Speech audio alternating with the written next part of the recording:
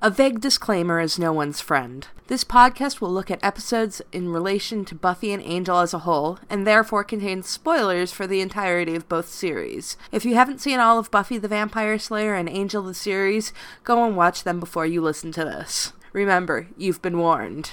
The hardest thing in this world is to live in it.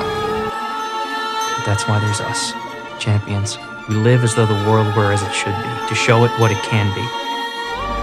The Earth is definitely doomed. Hi, and welcome to our new podcast. This is Return to the Hellmouth. We're heading back to watch Buffy the Vampire Slayer and Angel from the beginning to talk about how each episode holds up and how it fits into the larger story of the Buffyverse. I'm MC, and I'm here with... This is Andy. And this is David. Okay, so we are really going back to the beginning, 20 years ago, and I'm really shocked to say that it was that long ago. This was Welcome to the Hellmouth, the first episode of Buffy the Vampire Slayer, aside from the pilot, which I'm sure we'll get to eventually. It first aired on March 10th, 1997. It was written by Joss Whedon and directed by Charles Martin Smith in his only episode in the Buffyverse. We've all gone back and rewatched this episode recently, so I think the first question we really have to talk about is, how did we get into Buffy in the first place? Like, was it from the very beginning? Or, did somebody tell you about it and you got into it later? So mine is actually... It's a little bit of a long story, but I'd be glad to tell it. I've been watching from the beginning, and it was sort of an interesting way that I got into it. So in college, I was 22, I believe, when the first episode came out. My roommates were kind of hanging out on a Monday night. We had nothing to do. So we were clicking through the cable channel guide and saw Buffy the Vampire Slayer. And I kind of liked the movie. It was fun, kind of silly, but I liked the movie. And we said, you just throw that on, whatever, we'll watch that and have a nice Monday. So we turn it on, and it's not the movie. and we're trying to figure out what this thing is. And I think we came in maybe just a few minutes late, maybe 5, 7, 10 minutes late. And we're like, what is this? And then the commercial popped up, and it's, you're watching the premiere of Buffy the Vampire Slayer, the series. I was like, the series? Are you kidding me? Really? So we decided to watch the show and mock it, because we thought it was going to be, just terrible. It was on the WB. It was the series. I recognize Sarah Michelle Gellar, and I can talk about that a little later, from All My Children, even. But yeah, so we were going to sit and mock it, and about 30 minutes into it, I think we were like, hey, it's pretty okay. We watched the end and said, well, we'll watch this again, if we're home on a Monday night. And so I kept watching it sort of on my own when they weren't around. And, but I don't think it was till the last episode of the first season that I was like, no, this is it. This is my thing. This is my raison d'etre for the rest of my life.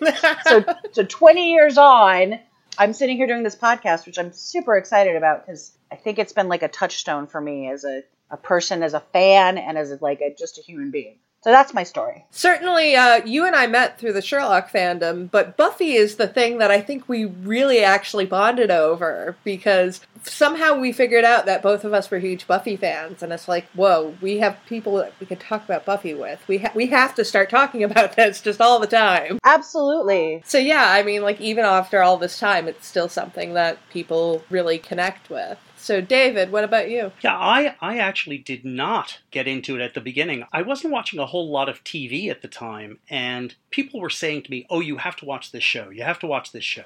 And I was like, yeah, I'll get to it. As I do now with everything.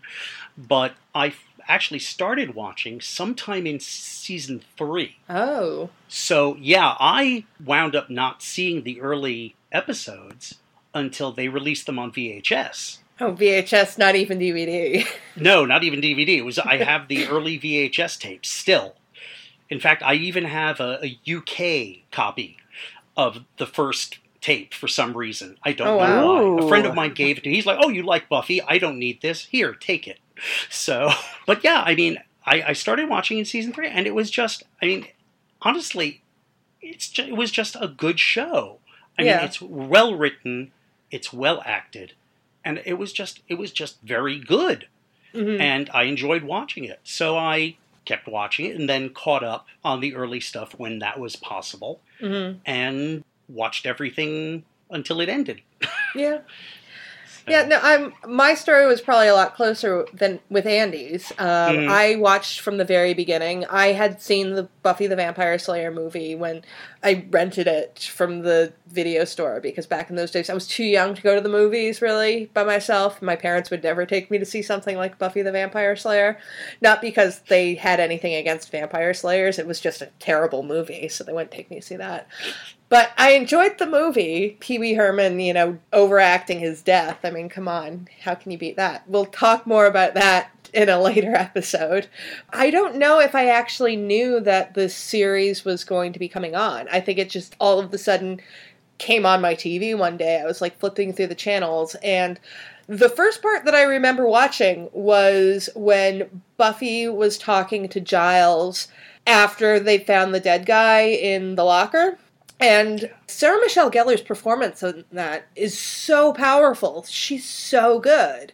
That is a terrific scene. One part of my notes is that they actually went back and reshot that scene during Prophecy Girl. Yeah. Oh. They had filmed the entire first season, and they had just done all of this stuff about, Buffy dying and then coming back and facing the Master. And they came back to film this scene from the first one where she doesn't want to get back into being a vampire slayer, and I think that makes the scene all the more powerful with all of this knowledge that Sarah had about what Buffy was going to go through over the season. So, it's a beautiful scene, and kind of as soon as I saw that, I was like, wow, I'm going to be watching this every week from now on, and I did. I did not stop watching Buffy until Angel ended. Well, I was going to say, MC, that I did a little reading last night also. And I guess that Sarah Michelle Gellar kept telling the director, I think I'm too angry. And Joss wasn't on set that day. And so she kept trying to get this director to let her do it again. And he's like, no, it's fine.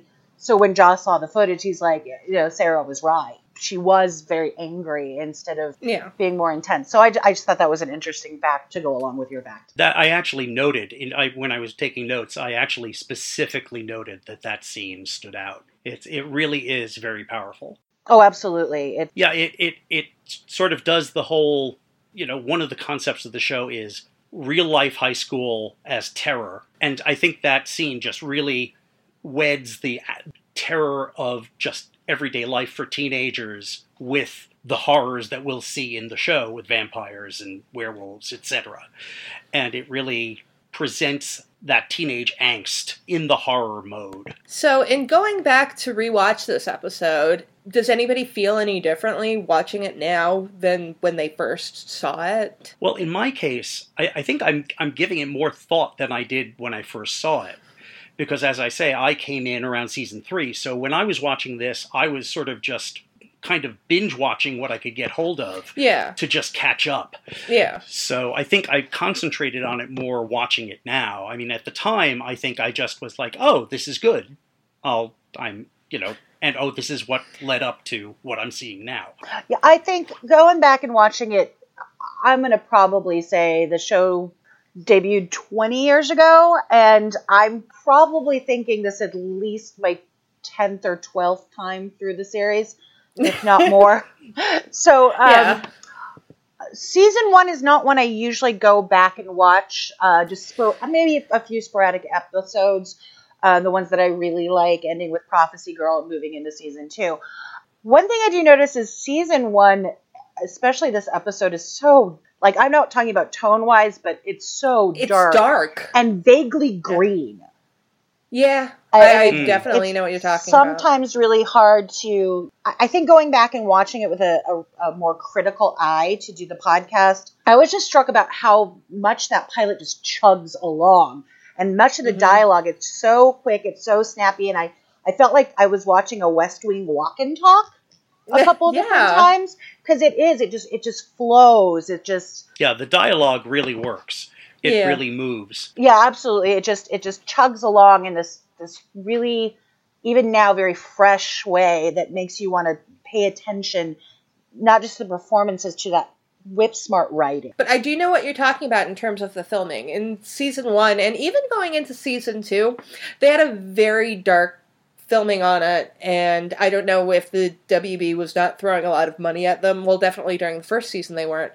But even on DVD, some of the episodes look gritty because of just how dark the exposure is. So, yeah, I can definitely understand that. The music is different in the first season than it is in any of the other seasons, which is something that really stood out to me. It's a lot more B-movie than I think some of the later music was. Was Christoph Beck doing the music in season 1?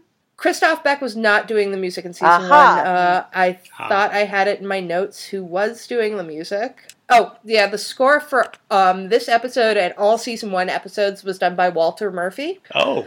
Yeah. Okay. You can tell that it's not Christoph because he's a very distinct style and just really writes the most amazing pieces. So, definitely a difference there. Yeah, I think one of the biggest thing that stood out to me in rewatching it this time is, 20 years after I first saw it. I was 13 or 14 when I first watched Buffy. And so, watching it 20 years later, I'm just like, oh my god, everyone was a baby. For sure. And I mean, I'm even talking about Charisma and Nikki, who are 26 at the time and should not be in high school. But yeah, everybody looked so young. Sarah looked, I don't want to say plump, but she looked very curvaceous in the first season. She does look more curvaceous in the first season. She definitely still has, I guess we'd call it baby fat. Yeah. Yeah, her face is a little rounder than it would become. Yeah. You can tell, you can see the difference. It's not a criticism of her, of course. Yeah, she looked gorgeous. Oh yeah, absolutely. Absolutely just not as she would look later. Yeah. And being in my 30s now, I find myself identifying with Giles a lot more than I used to. Oh, can we talk about Giles? So the first time I saw Giles, I was very much like, oh, he's kind of an Obi-Wan figure. Okay, British guy. Cool. And, and I really grew to love him as the series went on.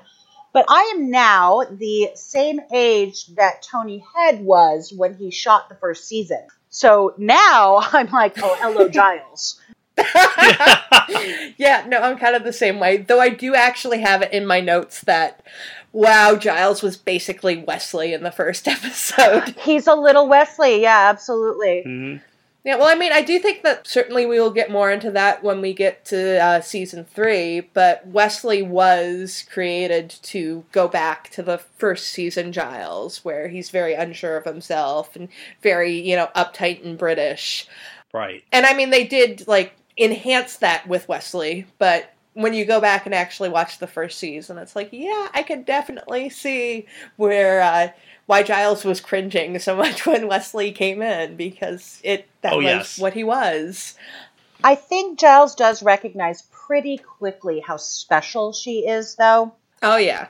And how different this experience is going to be than what his training had told him. Yeah. Yes, I think he very quickly starts realizing that he's in deeper than he expected to be. And he likes her more than he expected to like her.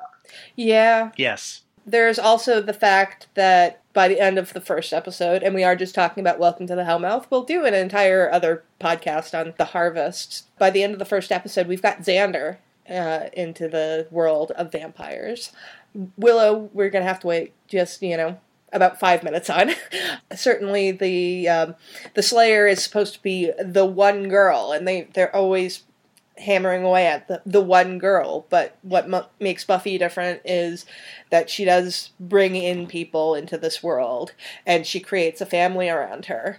Yeah, as we'll find out later in the series, she is very different from the Slayers who came before her. Mm-hmm. In that she actually works with people. The earlier Slayers, from what we see of them, are very much loners. Yeah. And that, I think, is part of what leads to her success as a Slayer, is that she's able to think outside the Slayer box, if you will. And if you look at the Slayers we see later in the series, Kendra, Nikki, the Chinese Slayer, whose name I can never remember, they were all sort of pulled from their families. They were not allowed to have those things. And since Buffy was not given a watcher at like birth, probably because some accidental magic in the universe didn't get the watchers to her. She was able to develop as a human being on her own instead of under the guise of the Watchers Council. That's actually an interesting point that I'm going to need to look up to see if they ever actually address why Buffy did not get a Watcher from birth. If, like, for some reason they missed her. I don't know if they've ever actually addressed that. I don't think they have. No. Was it addressed in the movie by any chance? Was not. Though in the movie, we really only get the idea that Slayers are trained with their Watchers from very young. When Kendra came in, we knew very little about Slayer lore before that. And then we kind of get more of an idea of once Faith comes in. But we actually don't know if Faith had been training all of that long or if it had just been since she was called. But then we see in season 7 that, yes, a lot of Slayers in training train with their Watchers earlier. So Buffy is really an anomaly in that she didn't. And yeah, even when she does become the Slayer, Giles does not take her away from her family. I mean, granted, her family is living on the Hellmouth. And I made a note about that one thing that I really kind of wish that they had done more on the show is dealt more with the mythos about the Hellmouth. Because I know the whole reason that they had the Hellmouth was just to explain why there are all of these, supernatural things happening in this one small town. But it's this really cool story that they kind of only ever just touch on. And even into, like, season 7, when they're dealing with the Hellmouth, like, all the time, it's still, like, this very nebulous idea. And I'm like, no, I want to know about this. Like, why does this Hellmouth exist? Like, is it necessary? We know another one comes up later, so... And I don't know if it's like I don't know if any of these things are considered full canon, but there are some flashbacks, and not the current season comics, the ones that were being released sporadically during the run of the show, showing that how Mayor Wilkins gets to the Hellmouth. But they never really explain why it's in that particular spot. I think it's, as Joss would say, just their phlebotomy. Yes. Well, they really, I mean, if you watch this episode, or I guess they don't really speak about the Hellmouth per se that much until the harvest. Yeah. But in these first episodes, it's as though Giles is coming across the concept of a Hellmouth for the first time, and that this is a unique anomaly. Yeah. Later, of course, we would find out there are other Hellmouths. Yeah. And so I have to say, and that's also with the issue of Slayers being trained from youth. As I think, I hate to say it, but it seems like the continuity people were not really on top of this. It's not consistent. And the show is good enough that you don't really notice it until you examine it like we're doing now. But yeah, there is definitely some inconsistency here. I found that quite a bit watching Buffy, and believe me, it's my all-time favorite piece of media. But there are a lot of inconsistencies. It's like they didn't go and make that sort of Bible like they had in the X-Files, where these were the things that were happening, and you had to check it to make sure the writer was getting everything right. I think a lot more was on the fly, and that makes it very cool in a way. They could change things up or sort of go off their original plan as things with actors happened or whatever it may be. But yeah, I don't think they had it figured out as much as the fans probably would like. Right. I think later on they ended up coming up with more solid ideas of things. I mean, that's how we get the whole arc that goes from graduation day up until the gift. There was certainly a plan there. By the time we get to season 3, you are seeing a lot more continuity carrying through. I mean, I don't think it was like the be-all and end-all, but yeah, definitely for this first season. I mean, for this first season, they didn't know that they were going to get more than 12 episodes. And really, if you watch the entire first season, and that's all you see, it makes a very complete story. Oh, absolutely. Yeah. Yeah, no, it's definitely, I mean, the continuity solidifies as you go on. And I think that definitely is partially because who knew what was going to happen with this? There was nothing like this ever before.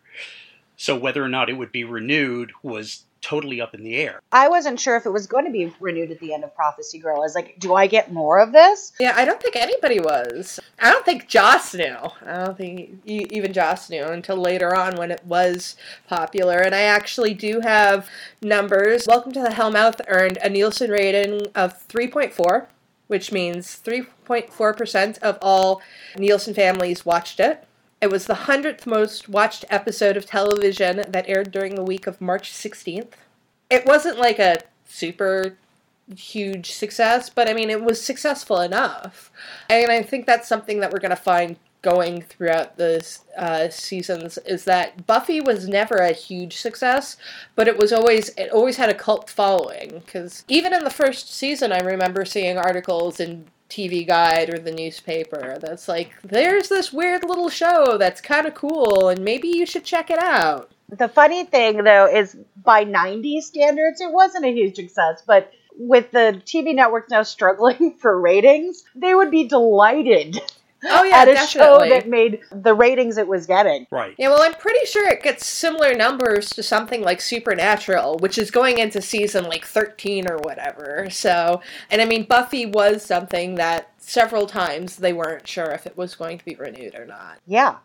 And also, this episode was nominated for an Emmy for outstanding makeup, of all things. Huh. Which I was actually going to say that the makeup and special effects in this first episode were not... Yeah, I guess by 90s standards they were really good, but going back and watching them now, some of them are a bit cringy. I mean, just compared to what they do later on in the series, there's one particular jump cut of Darla transforming, and I'm just like, yeah, people are doing better stuff than that on YouTube these days. So... Yeah, I mean, that's actually one of my general observations about this episode, and it's kind of the thing that kept coming back to me is like, they're not quite there yet. Yeah. With lots of things. The characterizations aren't quite what we would come to see, except Xander. Xander seems to be Xander. Except for that whole skateboarding thing. The one time. But his personality is pretty much what we would... Whereas Buffy's still trying to fit in. Yeah. And that's a little weird to see, going back. And Cordelia's a little, almost too Cordelia. Yeah, and Willow's a bit too hesitant. She hasn't quite fit into that. She's kind of quirky and... Yeah, I couldn't decide if that was that the characterization hadn't quite clicked yet, or if that was just part of her, what became her arc, is that she starts out here, and by meeting Buffy, she gains the confidence to do more. I think partially, and then there's also the fact that they really couldn't afford to dress Willow better than this, because, I mean, she does dress in, like, really funky stuff in the later seasons, but it's actually, a lot of it was designer. Right. So this is, I think it might have actually been from Sears. From the school uniform section. Yeah, and I think with Xander, I think one of the reasons why he was just so dead on is because Xander's Joss. Yes. I mean, just he's flat out, he's Joss. That's exactly what I was thinking. And I actually did make a note of it, and I think it's actually in my Harvest notes, that Xander bugs me. Oh, Xander bugs That's one of the things that is coming back and rewatching it, is I really liked Xander when I first watched the show, but going back and watching it now, I'm like, you are such a fucking nice guy. Oh, absolutely. That's in my notes too, is, gosh, I remember how much I loved Xander at the time. He was sarcastic, and he had that cute 90s floppy boy haircut that I loved so much. But going out and watching it as like 22 is sort of an adult, but really as an adult, I'm sort of like, oh man, you are a nice guy. You're right. Really big fucking nice guy. Yeah, I mean, Xander, in these two episodes, I think, this and The Harvest, Xander comes off possibly a little better. Maybe I'm misreading it, or you have a different opinion, but I think he comes off better than he might otherwise, just because Jesse's so awful. Yeah, we haven't even talked about Jesse yet. Because Jesse's really annoying. Yeah, Jesse's really annoying, and I think, if I recall correctly, in the original script, Joss wrote, Xander's the type of guy who's going to grow out of his awkwardness. Jesse's not. And in fact, he does not. And he does not. He's not given the chance. And I did make a mention of, poor Jesse. Not only, spoiler, but, Jesse gets killed, but he gets completely forgotten by his friends for just ever and ever and ever. They never come back to that. Yeah, that's always sort of bothered me that they've never mentioned Jesse ever again. And he was obviously probably just as important. Friend. Yeah, he was Xander's best friend. Yeah. Willow knew him really well. I suspect he was roaming around the playground with them when, Xander was taking the heads off of Willow's Barbies and giving her yellow crayons. So yeah, there was in a draft of Conversations with Dead People from season 7. Jesse was supposed to come back and talk to Xander. Wow. But they weren't able to get Eric Balfour. I think at the time he was doing 6 Feet Under. Sounds about right. That's a shame. That would have been really interesting. It would have been really interesting if they had brought him back and actually had him call Xander out on the fact that he was this forgotten friend that was, supposed to be really close to them. And then they just kind of fit Buffy in. Buffy is like Jesse, but better because Xander wants to fuck her, so. That's really his whole everything, is Xander is so focused on basically getting in Buffy's pants. Yeah. Yeah. Which, given his age, is not surprising. I mean, not a good thing, but. Yeah. And other notes that I made is that considering that I am a 90s girl, the fashions and hairstyles in this, I still think are super cute. I don't know about season 1. Season 1, I'm a little but I did note that, is this the one where Buffy has that blue pleather jacket? I believe she does. Yeah, I think so. I had a very similar jacket, and I wore the short dresses with the knee boots. I remember dressing like that. Absolutely. I did not dress like that. I wanted to dress like that, but looking back on it now, I'm just like, you know what? I have no problem with, those fashion choices. I mean, occasionally you get the really cringy one, but it doesn't bother me at all. There are a couple cringy ones that I'm like, oh yeah, that's very 90s, except for Cordelia. Cordelia's kind of classic. Always so classic, no matter how weird and, 90s the fashion choices are, and you can sort of remind yourself of what era you're going in as the show goes through based on what they're wearing. But yeah, Cordelia is always, even from the first episode, super classic and would not be embarrassed to be seen in the same outfits now. Really trying to look at this and seeing how it's been dated. Probably the most dated thing is that nobody's using phones. Right. Phones don't exist. And I know sometime later this season, I think it was Never Kill a Boy on the First Date, Buffy has a beeper. Yeah. Which at the time was a big thing. But yeah, I think that's the thing that dates it the most, is that nobody has cell phones. I think actually while I was watching The Harvest, there was a specific point where I was like, oh yeah, no cell phone. Yeah. This would have been totally different if there were cell phones. Yeah. I think it makes it charming and interesting, and they have to find their way around these problems that nowadays they could just whip out the phone and go, don't go into that whatever. The vampires are there. Whereas this way there's a little more peril of not being connected. Yeah. Well, later on in this series and in Angel, they do start to introduce cell phones, and there always had to be some reason why the cell phones didn't work. They either dropped them, or Angel's, a several hundred-year-old man and doesn't know how to use his cell phone, which I always found very cute, but we'll be talking about Angel at another time. There were a couple of pop culture references which really kind of sets it in its place, like Cordelia and Buffy talking about James Spader. And John Tesh. Yeah. I think that's a scene that we turned on. That was when we were flipping through channels, my roommates and I. We're like, what is this thing? But that conversation is just so hilarious. Yeah. Yeah. It's a really good conversation, and it really kind of sets up Cordelia and Buffy. And this actually leads into, talking about specific characters, and just, this episode is of course huge because it's introducing everybody. And one thing I made a note of is that Buffy is portrayed as being a popular girl who is just kind of gone down on her luck, but she is kind of the blonde cheerleader type, and Cordelia immediately gravitates to her. But Buffy goes and seeks out Willow. Part of me is wondering if this is, while the Buffy movie is not canon, it's canon-ish, and they do have a comic later which is canon that introduces Pike back into things, so we're to extrapolate that something around there happened.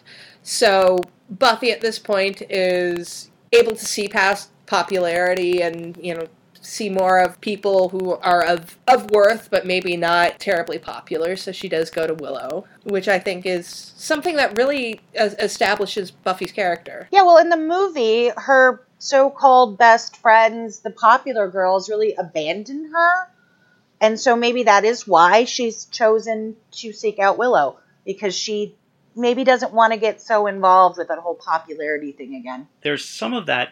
I think there's also the fact that when she does seek out Willow, in that scene, Cordelia shows up. Even before that, Cordelia shows her attitude towards Willow. Yeah. And I think her initial interaction we see between Cordelia and Willow kind of pushes Buffy in that direction, and then the later interaction when Buffy's actually talking to Willow and Cordelia comes over and is completely awful, I think that cements Buffy's allegiances, if you will. It's, you know, let's face it, Cordelia here is not a good person. No, she's really not. Pretty awful. I mean, she gets better, but here she's just, again, she hasn't become the Cordelia we will come to know. But what we do see is just not good. Yeah. Yeah, no, Cordelia is really, I think, going through both Buffy and Angel. Cordelia has kind of the largest character arc of any of the characters, because she changes just so much from her initial appearance. Maybe with the possible exception of Spike, because Spike certainly changes quite a bit. True. But yeah, Cordelia is awful in this first episode, and one thing that struck me is just how small the cast is. Not in terms of them being babies, even though they are, but when I think about Buffy, there's just so many characters that come to mind. You know, Spike and Oz and Anya. But when you actually go back to the first season, I mean, David Boreanaz wasn't even a regular at the time. He just came up every once in a while. Right. So, and I mean, Cordelia is part of the regular cast, but she is not part of the regular group until we get to when she was bad. So it's really just kind of the core four. And this whole first season is about them kind of developing their bond together. And even with this first half, because Welcome to the Hellmouth first aired, it was Welcome to the Hellmouth and the Harvest as like a 2-hour movie. And we're addressing it separately because I don't know if you can even find the 2-hour version of it now. I think everywhere it's split into 2. Yeah, I don't know of a source for, I mean, it might be on YouTube somewhere. I don't know. I think it's pretty much exactly the same. It's the same, it's just they're split up. Yeah, they're just split up. Even in this first episode, Willow is not actually part of the group yet, because it's only at the very end of this one that she's taken by Thomas. Kind of interesting to talk about this one without talking about the Harvest, but I think there's just so much to talk about with these two that we do need to address them separately. I'm trying to not talk about, what happens in the Harvest. I'm only staying on the page of my notes that has the Hellmouth. So much of this episode was dealing with Buffy trying to stay out of slaying and then kind of being pulled back into it. And so much of her relationship with Xander. There's a lot of Buffy and Xander together. To the point of me wondering if Buffy and Xander were originally supposed to be like the couple on the show. I'm not sure, because they certainly did not know exactly what they were doing from the beginning, because they didn't know that Angel was going to be a vampire yet.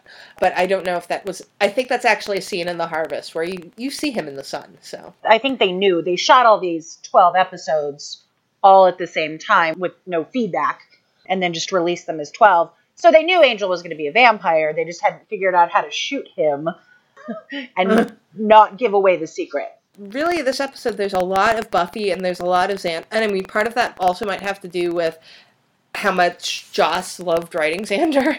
Yeah, as much as Xander drives me crazy, he really does get the best one-liners. He really does. Really, just zingers. Yeah, he does. Yeah, it's hard for me to remember how much I love Xander now. Whereas now I find him completely annoying until maybe he meets Anya, actually. Well, I think, part of that is it's getting older, and also the fact that writing in the 90s was a little bit different. There is going to be stuff that comes up in later episodes where I'm going to... You're actually probably going to have to shut me up, because I'm going to be saying, you know what, if they were doing this today, they wouldn't be able to do that, because I have feelings. Oh, yeah. No, it's... In 20 years, things have definitely changed. Of course, we've also what's Buffy the Vampire Slayer without villains? We're also in this episode introduced to the Master and to a character that didn't seem like she was going to be that important, but becomes super important throughout the Buffyverse. We get Darla. Yeah, I had noticed that, because she really comes across as a one-off here. Yeah. She will become extremely important. Yeah, well, in Buffy, I think in the first season, she only appears in this, and then if I remember correctly, she appears in Angel, and that's it. Yeah, she appears in the episode Angel, yeah. Yes. Yeah. So I have a note, and it's like, what's with the simpering Darla? Oh, yeah. Yeah, she's just simpering and in front of the Master, and it's not the Darla we know, because obviously I don't think they had any inkling. They had no clue about They didn't even know they were going to have Darla. a spin-off. Yeah, Darla, she's simpering in front of the Master. She comes off as a lot younger than she would in, particularly once we get over onto Angel. I mean, they portray her as a high school student here. And I did make a note that Darla really kind of comes off as like a shadow archetype to Buffy, because Buffy is supposed to be the story of the pretty blonde walking down the alley and the monster comes up behind her. The pretty blonde takes the monster out. But then, actually, if you look at the opening of this episode, you have the pretty blonde girl who's going through, a dark corridor, and it turns out that she's the monster. So they really kind of play with that. Yeah. Absolutely, and I know Julie Benz had auditioned for the role of Buffy. So I think giving her this Darla role was a way of saying, hey, we really liked you, but be a vampire. Yeah. And I think that Julie Benz is great. I always really enjoyed her on Angel, but I don't think she has that thing that Sarah Michelle Gellar has. It just shines a little brighter. Mm-hmm. But, it's always good to see her, and the makeup is just... They couldn't talk in the first season makeup at all. Oh, no, they can't. Their diction is terrible. I think they probably had standard teeth and prosthetics for everyone, and it was only in later seasons that they were building them custom for everybody. That would certainly make sense. We get Mark Metcalf as the Master. You mean the sass good, master? And Brian Thompson is also just wonderful. I love his performance as Luke. I've always loved it. It's really... I'm almost sorry we don't ever see him again. It strikes me as strange that you have this character like Luke, who does come off as a very strong bad guy, and then they just kill him off in the first episode, which apparently is Brian Thompson's, lot in life when it comes to Buffy, because he's always playing super powerful characters who get killed off in two-parters. Right. Brian Thompson... In the 90s, he was like the go-to guy if you were gonna have, like your big hulking, scary guy. Because, he had a run on X-Files, if I recall correctly. Yeah, it was the alien assassin. He was, the alien bounty hunter, yeah. Yeah. And he was in a ton of other stuff where it's just like, we need some scary guy. Well, we better go get Brian. But yeah, he was very good, because he's not just big and scary. He is also... He has that low voice that is just in a very measured way of speaking that is just very intimidating. Yeah. He's the Ted Cassidy or Richard Keel of his generation, I think. I always like seeing Brian Thompson, and I love the Master. It's like a simpler time on Buffy, and I think I just said a minute ago, he's the sass master. He really is. Yeah. Yes. This sort of like where you're like, wait, what did the villain just do? And can we talk about the homoerotic tension between the Master and Luke, and that one unfortunate shot where Luke's head is basically shot so like it's at crotch level to the Master. It's just, you're like, what is that? It's creepily homoerotic, just tiny little moment there. That's vampires for you. That is vampires, but I really think it was the director not realizing what the angle looked like. Oh, yeah. Until definitely. later on, and you're like... But, the Master and Luke's relationship, I wish we knew a little bit more. Also, I wish we knew more about the Order of Aurelius and how it works. I am obsessed with the idea of the Order of Aurelius. Yeah, and how that works, and then you see them again later in Angel episodes, but you don't really get sort of really hard, solid facts about how that works. Yeah. And the bloodline and all that good stuff, because all of the Fang gang are all technically members of the Order of Aurelius. This is how much of a nerd I am. I actually have a Bloodline of Aurelius family tree that I made. I love it. I need to see that. I'll provide a link in the notes that come with this episode. Another thing I'm going to include in the notes is going to be a link to a YouTube video.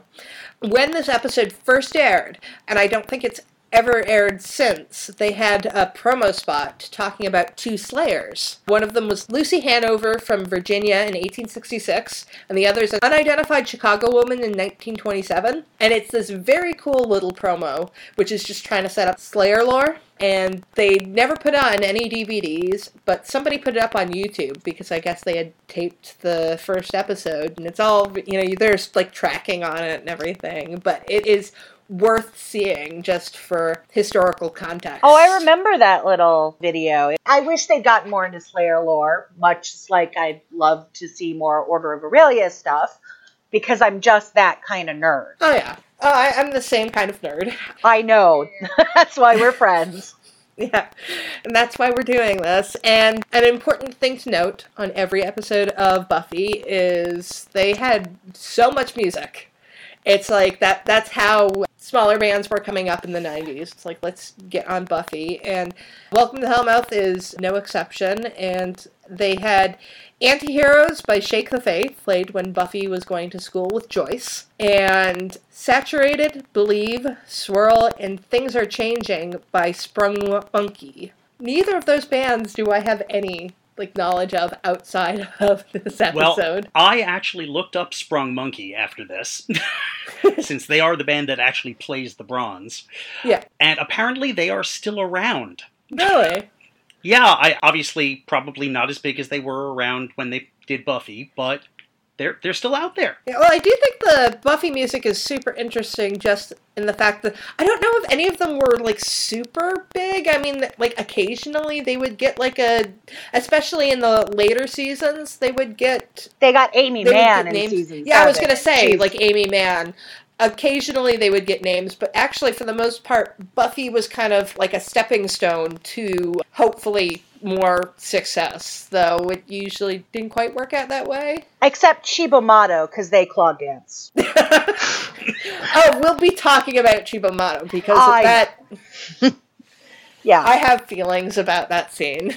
Yes, I'm sure we'll get there several weeks when we get to season 2. Yeah. Right. But the joke had to be made. Yes. Speaking of sound, there's one thing that kind of hit me right away. The voiceover at the beginning, in every generation there's a Slayer. Did they just record a temp track and never get a real voice actor to do that? It sounds awful.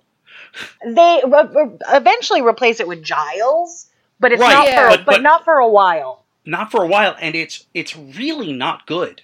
No, I mean, the guy they have doing it is just, he's not good. I'm sorry. I think that's a lack of money on their part, because that's actually the same guy that they had doing the promos at the time.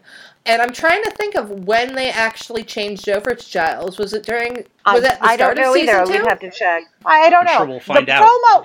The promo guy cracks me up, though.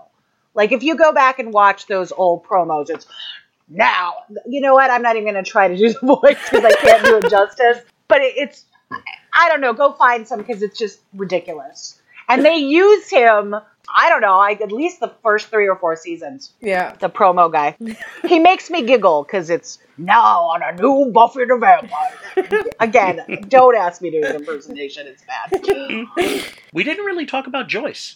Oh, we didn't talk about Joyce. Yeah, she's a very small part in this. Yeah. But it really kind of defines who Joyce is. Up until, I'd say, season 5, when she becomes more of a character.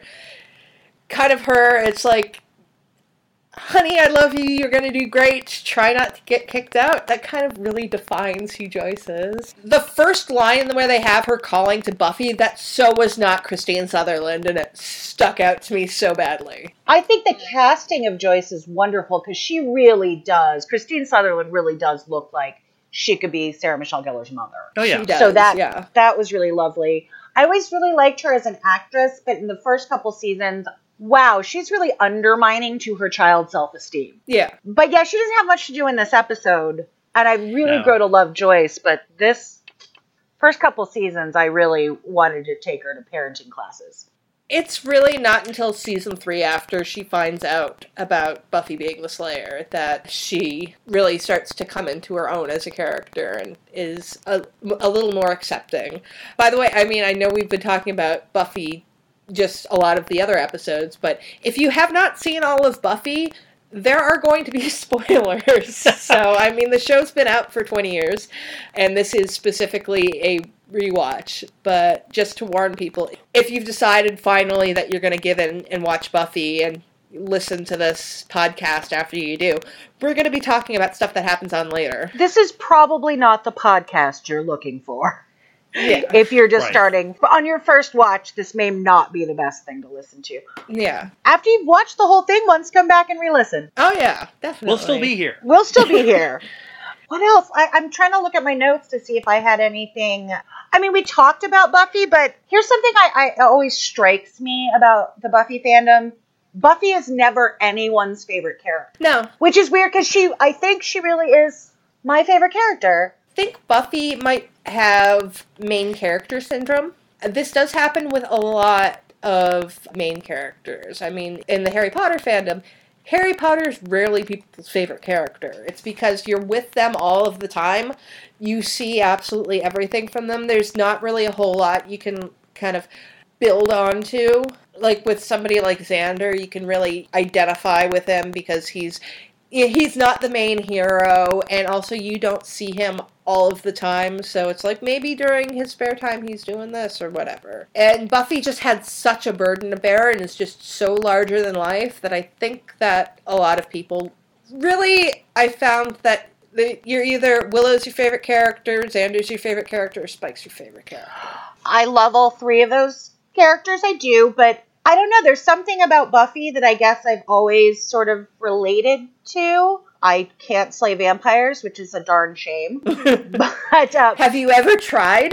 You know, if I could find some, maybe. Well, you'll never know if you don't try, so. I mean, I'm sure at the beginning it was that whole doomed romance with the broody guy that I was probably falling for, because that was what my 20s were all about.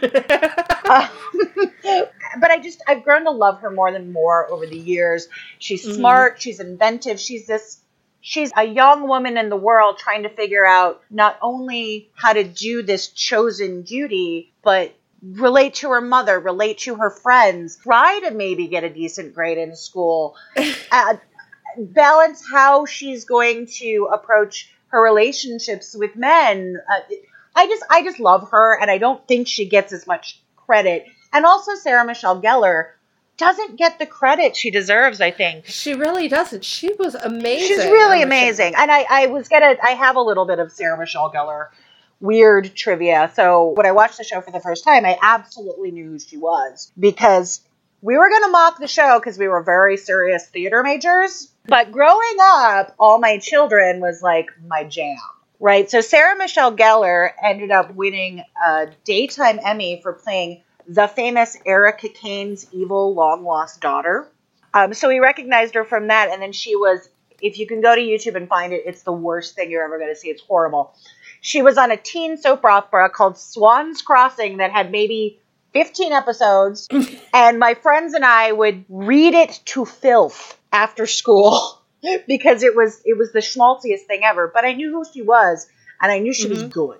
So I guess maybe that kind of colored my view even going into the show. I'm like, oh, hey, it's Kendall from All My Children, but blonde. The only one that I recognized coming in was Allie. I recognized her as, hey, that's Dan Aykroyd's kid from My Stepmother is an Alien. Which she was in with Seth Green. Yes. Yeah. And I recognized Tony Head from the coffee commercials. Yeah, the Taster's Choice, I believe. Mm-hmm. I think it was Taster's Choice, yeah. I think it was Taster's Choice in North America, but it was something else in the UK, but that's okay. We're North Americans here. Yeah. So yeah, no, I just wanted to talk a little bit about Buffy herself, because I do think she gets Fair a little... enough, yeah. I'm going to be the Buffy cheerleader on this Buffy podcast. We will definitely be talking a lot about Buffy, absolutely. because there's just so much to talk about her with. I do think at this point we've kind of reached the end of what we could talk about without getting into the Harvest, and I do want to spend a good amount of time talking about the Harvest. I was just saying, my one other thing was the line that got the biggest laugh in my house when I was rewatching was the "you look like DeBarge." I made a note about that, and I said that was the last time DeBarge was mentioned until Holtzman was dancing to it in Ghostbusters. Absolutely. That got a giggle from my fiance. I think that was the only time he looked up from what he was doing was the "you look like DeBarge." And that it was so great that maybe that fashion power was never mentioned again, but it's definitely better than the menstrual cramps. The menstrual cramps that she had in the movie. We will eventually get to talking about the movie. We can't start off with it. No, but we definitely will talk about it later. So I think that's about what I had. So there you go. Yeah. All right, then. So that's going to be it for this week. Next time, we'll be talking about episode 2, The Harvest. So until then, this is MC. This is Andy. And this is David. And we'll see you next week. So this is the section of the episode where we'll be reading comments and emails from our listeners. But of course, since this is the first episode, there aren't any. You can leave us comments at our website, returntothehellmouth.com, or on Tumblr and Facebook at Return to the Hellmouth, or on Twitter at Hellmouth Returns, or email us at returntothehellmouth@gmail.com. We'll be sure to read anything you have for us on the show. The next episode, The Harvest, is going to be on March 21st, on our normal posting day of Tuesday. See you then. Grr. Arg. Grr. Arg.